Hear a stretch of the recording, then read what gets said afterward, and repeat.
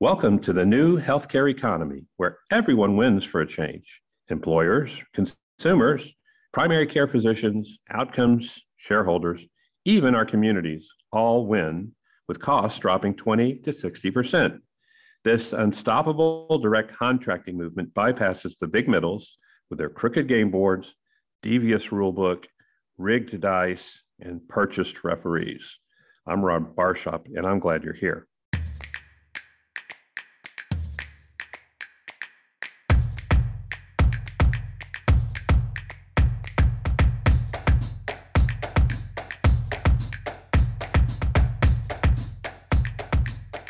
Opting out is the option for primary care doctors. Wearing a hot coat in July makes about the same sense as living with pre-auths and prior authorizations and consumer friction of sky-high deductibles. So out-of-reach care and meds, and administrative dweebs and pretend white coats judging you, denying you, and completely out of touch with the patient's dire needs. An EHR that's designed for the bigs and the transaction, not for you or the consumers. And charting at night and volume pressures and living in fear of speaking out. Constant pressure of chargebacks, but for one typo. So opt out with DPC, direct primary care. 83% of employees want it. The jumbo employers are following the lead of the early adopters, which is Silicon Valley in this great resignation area. In fact, about a third of the Fortune 100s. So because something interesting happens when HR offers free or near free primary care, because that's what DPC is. It's got a 1-to-1 return on investment, it looks like, year one. And in soft costs, that works out to 3 or 4 or 5-to-1 as time marches on. But here's the interesting thing that happens when HR starts offering this. Nobody wants to leave. Recruiting just got frictionless. What great resignation. So engagement consultants really have nothing to talk about once you start offering free healthcare. So once you advertise that, you're going to see something that trumps Glassdoor ratings, mission, vision, and values, signing bonuses, and best places to work awards. Free healthcare is the bomb.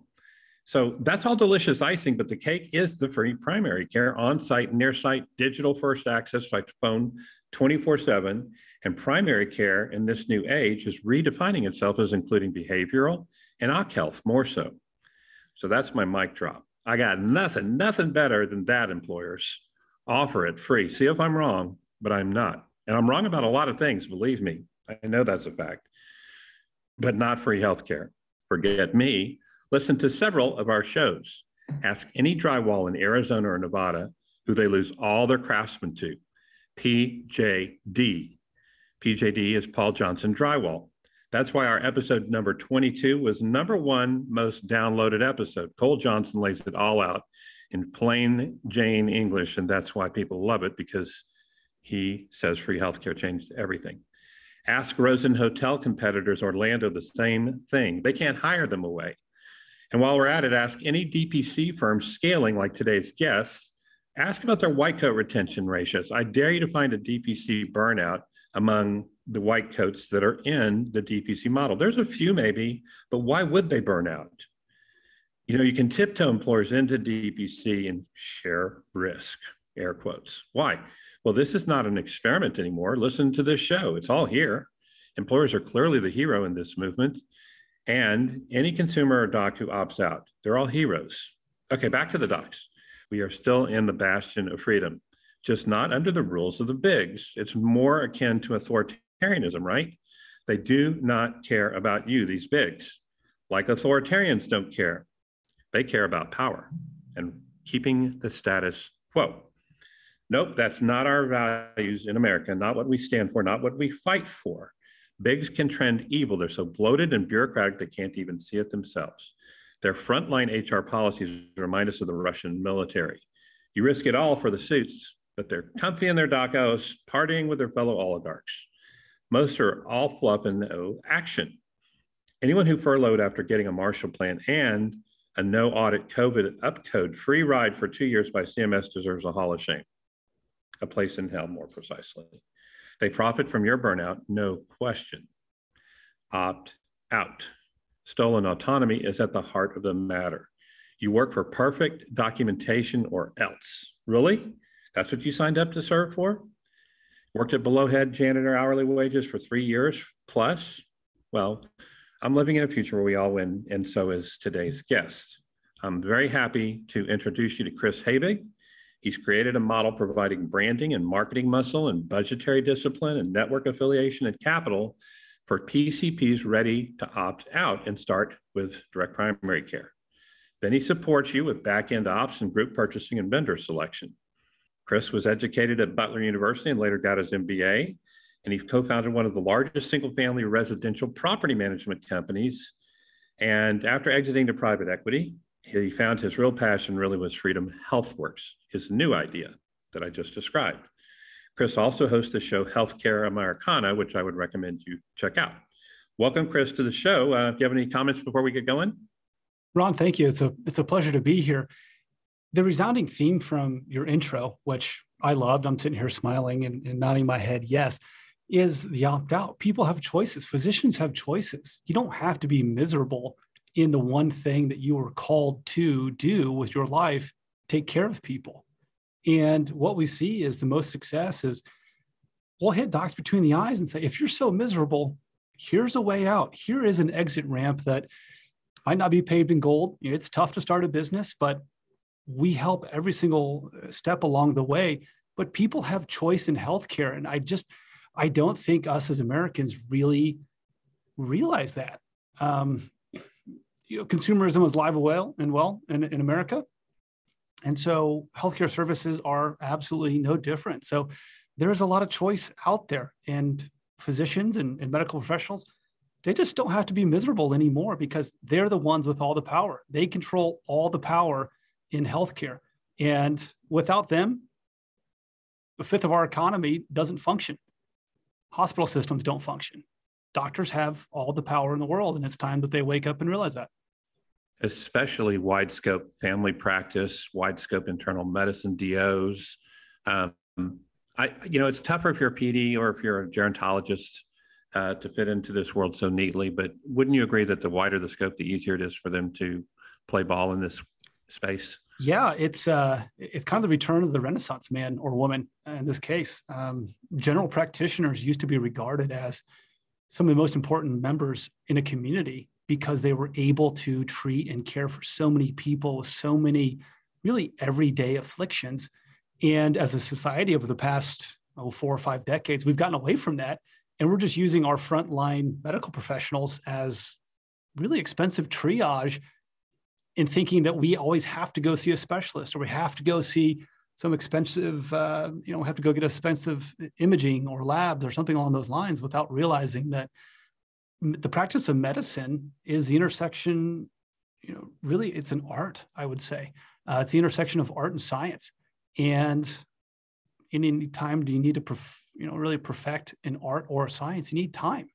And I think that's the common denominator whenever we talk to physicians is just saying, I could do so much more, but I don't have the time to actually talk to people and get to know them. And so that's why I'm basically the world's most expensive triage nurse. Yeah. Well, I want to get into your model because it gets rid of all the friction why a doctor would say no to joining this movement. And it is a movement. But before we do that, I want to talk about, hasn't the pandemic laid bare for primary care doctors exactly how vulnerable they are and how vulnerable the profession can be, especially if you're an independent fee-for-service doc or if you're working for a hospital and you're cannon fodder? Vulnerability might not be the right word, Ron. I think it is obsolete. The hospital model was shown to be completely obsolete. The fact that we purchase most healthcare in this country with the completely wrong currency has been shown to be completely obsolete.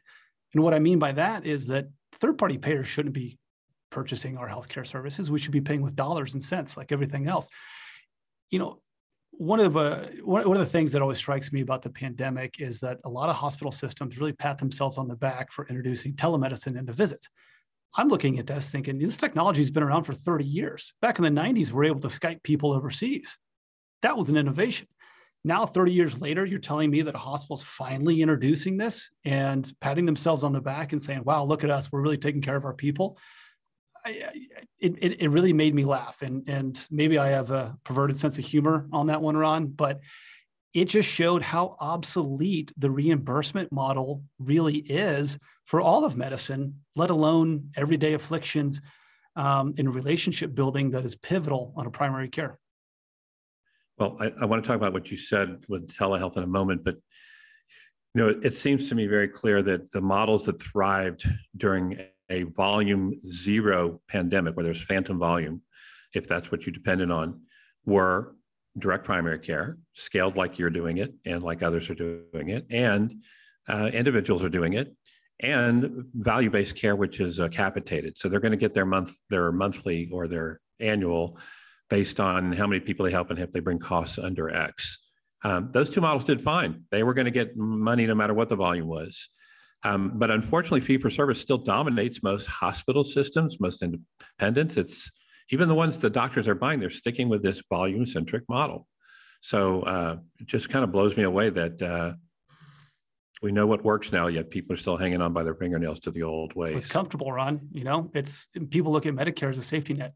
And that includes physicians as well as consumers. I talked to some 64-year-olds who are saying, I can't wait to get on Medicare because then I'm on easy street when it comes to healthcare. I'm sitting there laughing at them thinking, you're celebrating a government minimum health insurance plan.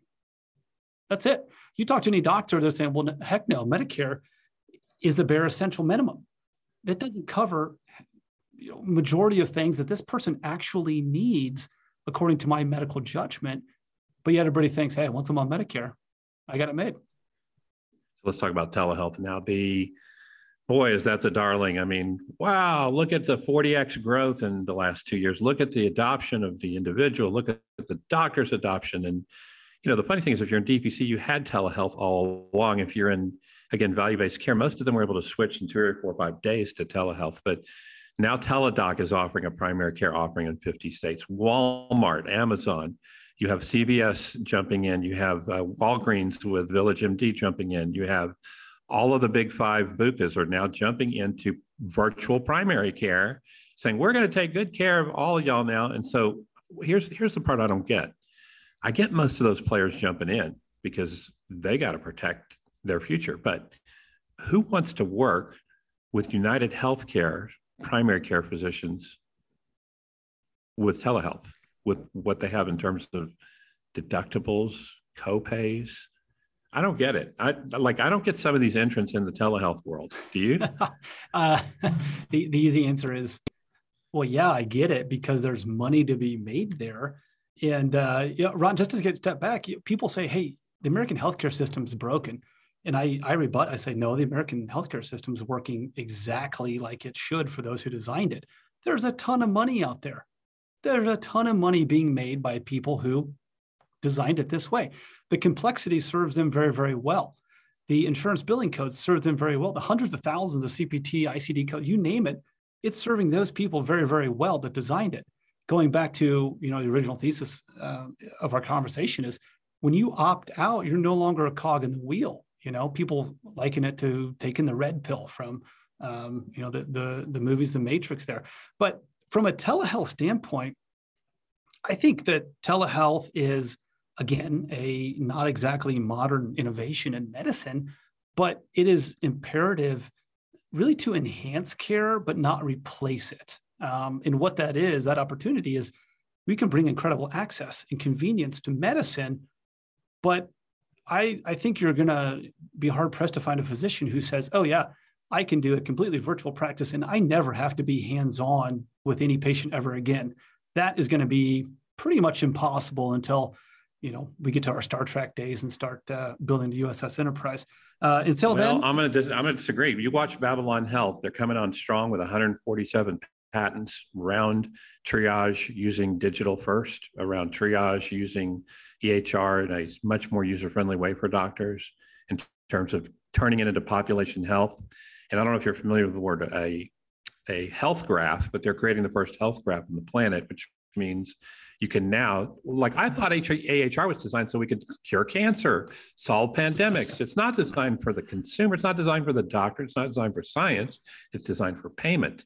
But Babylon has developed a software that actually is designed to solve the bigger problems, which, really is consumer centricity. It really is what I'm talking about. Yeah. And so there are companies that are focused on that, and we are in Star Trek age. Well, and there's a ton of people quickly doing that, and you can do body scannings and all that kind of stuff. Still, most physicians, you know what, there comes a point in time where we do have to do hands-on. We have to see a patient in person. Maybe they estimate about 85 to 90% can be done digitally, and the rest needs to be in person. Yeah, for sure. Yeah. So we always look about your model, Chris. Yeah, we always look at it as a supplement, Ron, just to bookend that. Okay. So not a complete replacement, but yeah, let's talk about the model. Yeah. Why would any physician tell you no? I mean, you have taken away every objection. You're providing them a network so they can deal with larger employers. You're helping them with marketing and social media. You're giving them the capital they need to get started. There's really no bookkeeping, no back end. You're handling pretty much all the reasons why they wouldn't want to go into independent DPC by giving them an instant group to belong to. What are the reasons people tell you no to your model? I don't get it. When you put it that way, I'm not really sure why either. We see about 3 objections. There's a market uncertainty. Well, who's going to show up? How do I get new patients?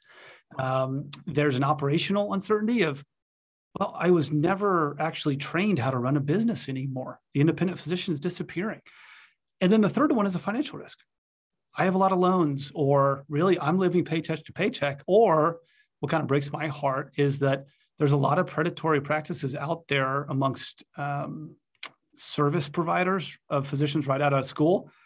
They get sucked into these things and they consolidate debt, not realizing that wrecks their credit rating. And so a lot of physicians that want to do this and need opt out of the traditional hospital system, they can't go out and get loans. I mean, it's a group of people who want to care for their fellow man, yet they get taken advantage of a lot of times. And it's a very conservative group of people. Those are the 3 main kind of uncertainties. I stopped calling them risk factors anymore because, like you laid out, we have a 162-step process from A to Z. And then we stick with you and make sure that you're going to be successful. Ron, we have a 100% success rate on any practice that we've started. Not a single client of ours that we've started have ever gone out of business. And we can point to that. That's a great metric.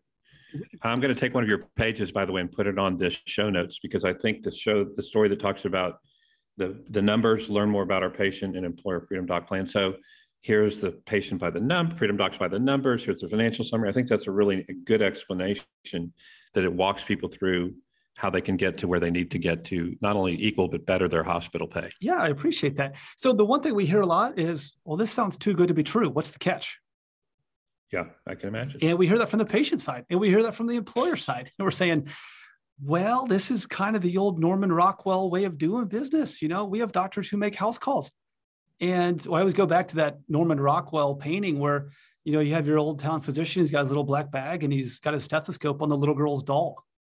And I'm like, that is what physicians in America, maybe that's romanticized, but that is what physicians in America are in most people's minds. And that's a return to relocalizing healthcare. That's really what the big push is. Do they feel like you're some other suit? You're just going to be another suit that's going to lord over them? Or do they feel like they have autonomy once they get on their own? About 5 years ago, yes. It was a lot of sideways glances looking at it and saying, well, what's your angle? How are you just going to get inside my pocket here like everybody else? We've done a lot of painstaking work into proving that, hey, we're part of the good guys. Everything we do is to support a physician. We never come top down. We make sure that physician and a clients are sticking to the model and what our promises were. We help them cap patients at 500. We help them see 6 people a day. We help them, institute and install the technology needed to respond to people via text, via phone call, via video. Yeah, but they're getting more touches with that patient. It looks like from your numbers, they're going to see 18 encounters, which is 13 digital and 5 in person. That is way more than the average PCP sees their patient. It's all about relationships. Yeah, we have multi-generational impressive people. Number. And that's what increasing access does. And going back to what we're talking about telehealth, I mean, it's not just telehealth and video. I think a lot of people think just telehealth is just video visits, but text messaging, it's communicating, it's building that relationship. And really a lot of it's just peace of mind. And, you talked about pediatricians earlier. Pediatricians are one of the largest growing customer segment that we have. And I think young families are realizing that, hey, if I got a sick kid at home, I need answers right away. And I'm willing to, build a relationship with a physician so that I can have those. So I'm not staying awake if the baby's crying or coughing or whatever it is. And they really just want somebody to say, hey, it's okay. This is normal. Yes. So now you get past the objections. They say, let's do this. They belong to a network. How many states are you in, and how many docs have you set up in the last 5 years? 31 states, and our startups are now pushing close to 80, 85. We have 16 in kind of what we call the hopper, kind of our startup pipeline right now. We have a whole slew of them launching in July to help the local communities. And we're pushing, we're pedal to the metal. We want to help anybody and everybody. And, sometimes it's tough for physicians who, for all their careers, they're the ones in the room that have to have the answers. They don't have anybody else to ask. Sometimes it's tough for them to ask for help. And the ones that do, they're a pleasure to work with. Every single one of them that we work with, every single one of our clients is there for the right reasons. And that right reason is to help the people who have entrusted them to care for their families. Yeah. So they're meeting their calling. Well, that's impressive. And I'm glad to hear of your success. Do you have any idea what you're going to look like in 3 years or 4 years or 5 years? Are you reaching some kind of crescendo with momentum? In other words, is this movement growing at a nice pace that you're happy with? The pace has certainly accelerated since the pandemic. 2 years ago, we just had an influx of interest, and it was kind of an awkward conversation with people who are saying, wow, how you guys doing? I know you're still a small business, you're trying to grow. And I'm saying, actually, the pandemic's been really good for us from a business standpoint, because there is so much pain and hurt in the medical community. These doctors at 30 years are getting laid off because they can't see people in person. Now they're coming to us saying, you know what, independent practice sounds pretty good right now. And so we've helped a ton of these doctors get back to, again, relocalizing healthcare, their own businesses, their own branding. And then we're kind of the engine in the background that makes it all possible for them. So I will say, Ron, this is the most rewarding thing I've ever done. I don't think my team is joking with me when they say, hey, we're excited to wake up every single morning and see how we can help change people's lives. So, Chris, that's excited to hear that. Do you have a same service offering at all of these locations so that you can go to an employer and say, if you have offices in Omaha, you have offices in San Antonio, Texas, you have offices in Nebraska, in wherever, we can take care of you, employer, with our multi locations and under one banner. Do they offer the same service at the same price, or is it different location to location? They offer a lot of different services, but there are core tenets that are pretty much the same.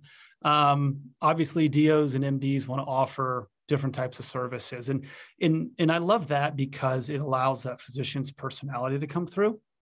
Too many times I think that insurance world and hospitals have tried to commoditize our physicians, the best and brightest of our communities, and just say anybody with a stethoscope and a white coat is the exact same, just pick from a list. And that's not true. So going back to the concept of choice in healthcare, we want to give people choice of a female physician, a male physician, an MD, a DO, somebody who's focused on sports medicine, somebody who focuses on women's health.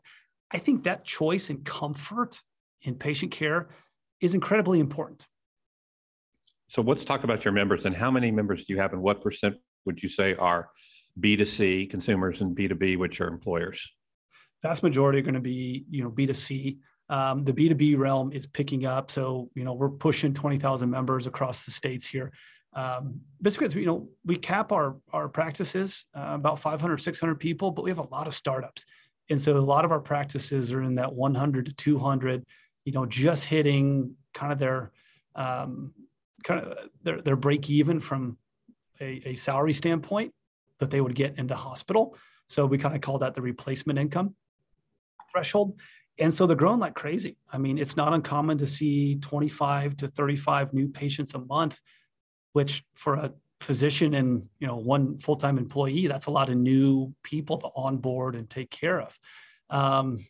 And they don't have to be some kind of social media guru. They don't have to do TikToks and Instagrams and demeaning things like that. They can get help from you guys to support that 25 growth per month. It is a lot easier than it was 7 years ago when we started to be able to have a conversation with somebody and they don't look at you like you got a third eye in the middle of the forehead thinking, well, what kind of medicine is this? How do I pay for a doctor's visit? Yeah, people universally kind of know what it is now, or at least generally it seems that way with the studies I've seen. So what are your big frustrations that keep you up at night? What's bothering you these days? It's just a lack of education in the market as a whole. I kind of mentioned it that most consumers don't realize that they have a choice. You don't have to just wait 3 weeks. You don't have to tough it out at home when you think you have the flu. You don't have to immediately go to the ER, because you don't think that you can see a physician or talk to one. And if we can get over that and just show people that, hey, there's a different way of doing things. It's okay. Companies, it kind of depends on what region they're in, on whether they are open to exploring this type of a model. We're headquartered in Indianapolis. It's a relatively conservative Midwest place. And so employers are a little slower to catch on. The small businesses have been wildfire. I mean, you hit the nail on the head from a attraction and retention of employees, especially in a tough labor market. They see it, they get it, they're all in. It's the people, it's the companies that work with benefits and brokers mostly, who are just a tougher sales cycle. It's a longer, tougher sales cycle. And we are at complete odds with any type of a broker because they look at us saying, hey, you're going to be taking money out of my pocket because I would now theoretically sell less insurance to this person, to this company. So my commission's not going to be as high. So a long answer to a simple question there, Ron, but we're pushing, we're moving forward, helping to educate just a broader market, showing people that they do have a choice out there when purchasing healthcare services. So the frustration for employers, which you said is mostly B2C, but as you gather steam in the employer market, is this: who am I going to get referred to for surgery? Where am I going to get my medications? So I know you do a lot of sourcing of that. And we just interviewed Ron Paniecki in your own backyard with Wellbridge Surgical, who's a brand new pre-market surgery center right there in your hometown. I mean, we're hit the jackpot on Indianapolis this year. We talked to 3 guys from Indianapolis, and that's really funny because I almost lived there. But what a nice town. What a nice city. You cannot get lost in Indianapolis, period. The grid system, comes in handy. It's laid out so well, like Oklahoma City, like Washington, D.C. You just can't get lost in those cities. It's first, second, it's third, it's first west, it's second west, third west. I love Indianapolis.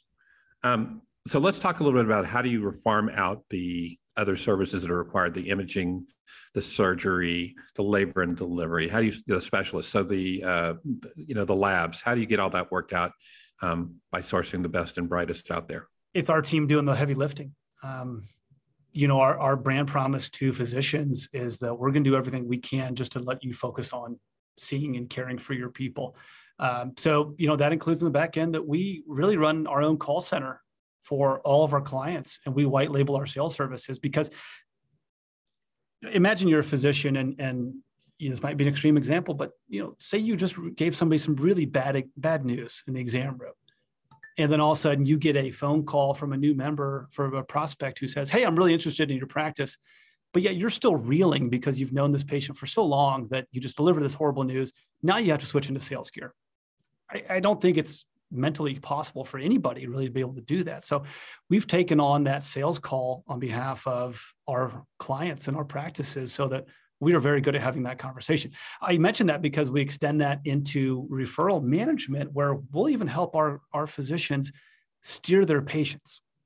And that is such a crucial element of helping to drive down healthcare costs in the United States, that we don't want them to just go back into the hospital and have $3,000 out of pocket for an MRI. I want to send them to Dr. Paniecki's shop, to have a surgery over at Wellbridge that is really a tenth of the cost of what any other hospitals around here are going to be doing. So if we can help make patients better consumers by holding their hand throughout that entire process, once that referral happens, and we still have that doctor as a quarterback of care moving through to help really translate some of those specialists or the surgery notes. We're able to get them to where they need to go. Cost is a factor, but so is timing and access and quality of care. If we're able to do that as an industry as a whole, I think we're going to see a lot more growth, and hope to establish that hockey stick moment for growth here within the next year or two. Okay, so my last question before I get to my last question is the meds. How do we get the price of meds down for the frequent flyers, the people that are on 10 or 12 meds? What are you doing to help those consumers have a frictionless prescription experience? Oh, I love it when my client's able to hand a patient their prescription medication as they're walking out of their office. Okay. Compliance rates. You can't do that in Texas. You can do that in most states. So Texas is one of those things. I admire Texas and what the great people down there have been doing, but pharmaceutical dispensing from a primary care standpoint is one of those little sticky wickets that you kind of scratch your head and say, what in the world? How does this one? But they can do mail order. Actually in Texas, you can dispense a limited day, kind of a sample size. I think the limit's 3 days. Are you working with local pharmacies? Are you working with a national provider? How are you finding the meds at the lowest possible price? It's all wholesale pricing. We work with a handful of vendors out there. And so again, we don't want to impede medical judgment from our physician standpoint. We just show them the options and say, here's who we recommend. They work really well, really easy use, but here's some other ones over here that might be cheaper, but they don't do as many things for you. Things like the cheapest wholesaler medications might require you to count out your own pills. Some states you can do that easier than others. Other ones that we like working with provide already packaged up, ready to rock and roll. Mail order is another option. And, you see compliance rates skyrocket too, while costs are plummeting when you're able to do that and take direction from your physician. All right. My last question is, how do people find you if they want to reach out, Chris? We have a kind of a couple of different brands that you mentioned. So freedomhealthworks.com is the easiest way. That's more physician focused. If you're interested in starting a practice or even kicking the tires, or joining our national community, all are welcome who are in this model, from primary care all the way to specialists and even surgery centers. From an employer and consumer standpoint, freedomdoc.care is the website to go to learn a little bit more about the model, learn about different plans, learn about how we have some low-cost health insurance alternatives that are available, as well as find any practices that are closest to them.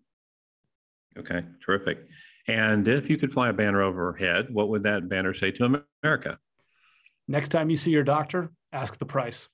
See, now you got that right. Most people don't know how to answer that. They would take 17 airplanes and you got it done in one. Thank you. No problem.